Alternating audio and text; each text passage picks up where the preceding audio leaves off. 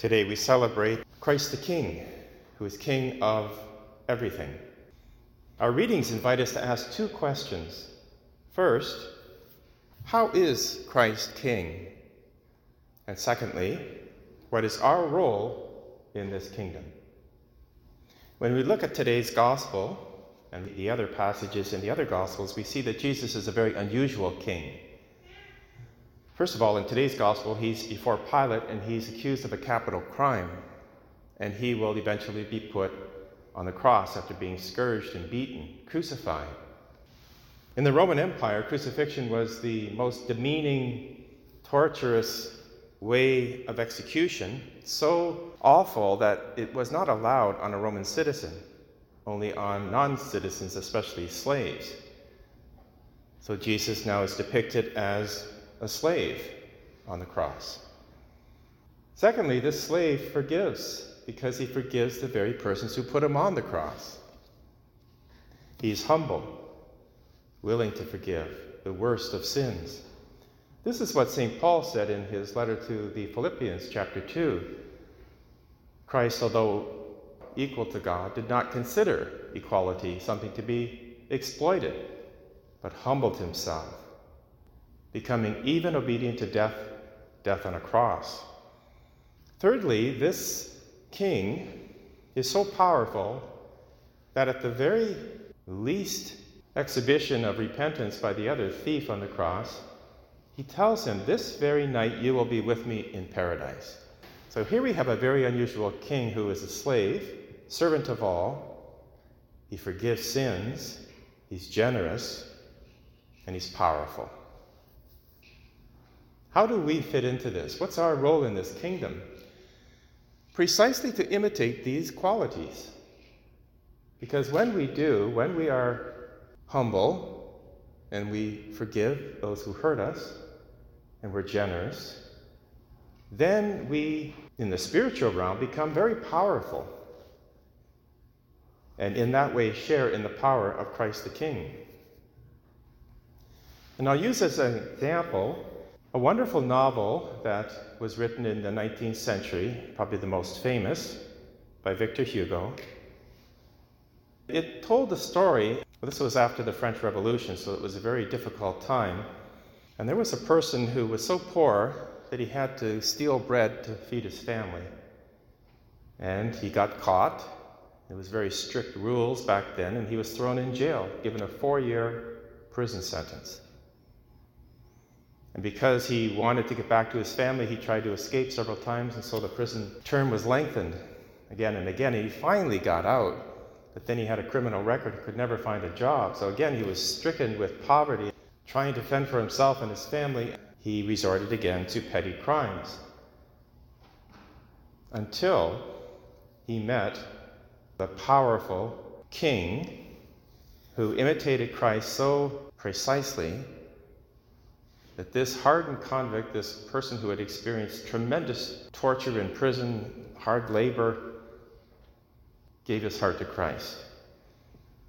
It happened in this way that this saintly bishop was walking around in the town and he saw this poor person, Jean Valjean, and he had pity on him. In humility, he invited this ex-convict into his home that night for a meal.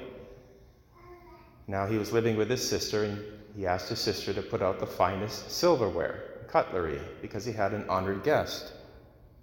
After a wonderful meal, the bishop made sure that Jean Valjean saw where the cutlery was put and all the silverware.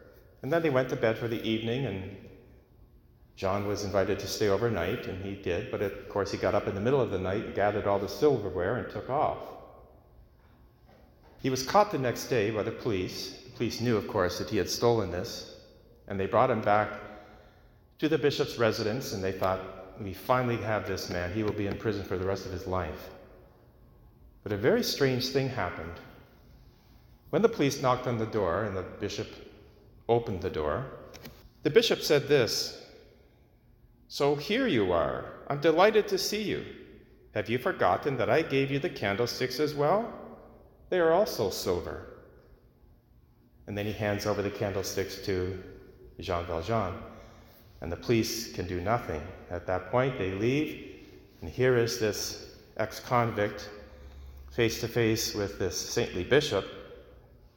And before the bishop lets him go, he says this powerful statement: "You no longer belong to what is evil, but to what is good.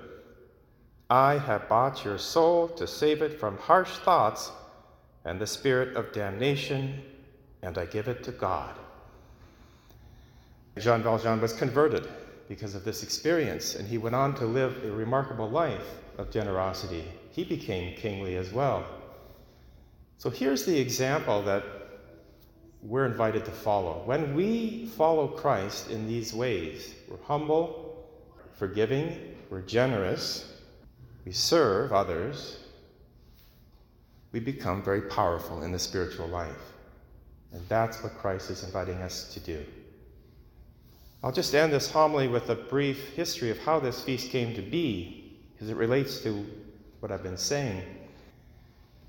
It was instituted rather recently by Pope Pius XI in 1925 at a time when the world was in crisis, because there were these dictators who thought they had absolute power. And there was a cult of personality in these dictators. Huge statues of them and pictures wherever you went. Mussolini had been head of Italy for 3 years.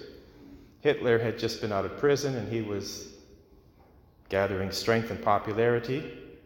Communism as well was on the rise. And you had people like Stalin and Lenin in Russia, Mao in China, Hirohito in Japan, who they considered a deity.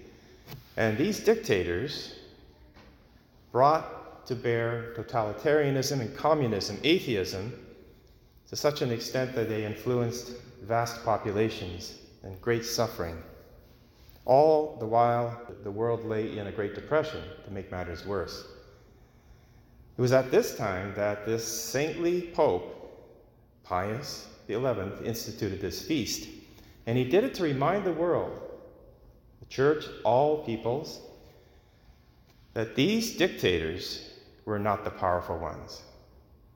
It was Christ the King and those who followed him. True allegiance to Christ is what made the difference. And that's what the Pope wanted to remind everyone. Now, today we have a similar situation in a way, not dictators that are so obvious, but more subtle powers. They exercise great influence. Secular powers, great corporations that amalgamate great power in the area of technology, for example, the media. And they can be very tempted to not just report the news, but to put their own spin on that news and to create narratives, ideologies. And if we're not careful, we're able to be swayed. So here we have this feast of Christ the King, and we're called to be reminded we owe allegiance to the one who created everything out of nothing, Jesus Christ. And the way we are aligned with Christ is precisely the way the saintly bishop did. We're humble, we're generous, we forgive, and we receive the kingship of Christ. And God will work through us in that regard. So let us acknowledge that Christ reigns over every aspect of our life. Our family life, we lay down our life for our spouse and our children, serve them, not lord it over. Over our personal life, what we actually do in our private time is given over to Christ. What we watch on TV, what we look at on the computer, what we read, all that information, we make sure that we guard our eyes because we serve the King of the universe. And over our mind, that we spend the time to get to know who this King is, to pray, not to be swept aside by every wind and doctrine, but to give our hearts to the King and let him shape us. Every area of our lives, our bodies, our sexuality, all of it, we devote to Christ the King. And then we not only participate in this kingdom, we become powerful in the spiritual realm, like the saintly bishop, and we have influence that we never, ever considered possible. And we'll only know when we come to the day of judgment.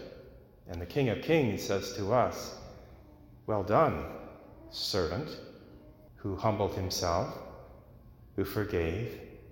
Welcome into my kingdom, where you will experience joys forever and ever."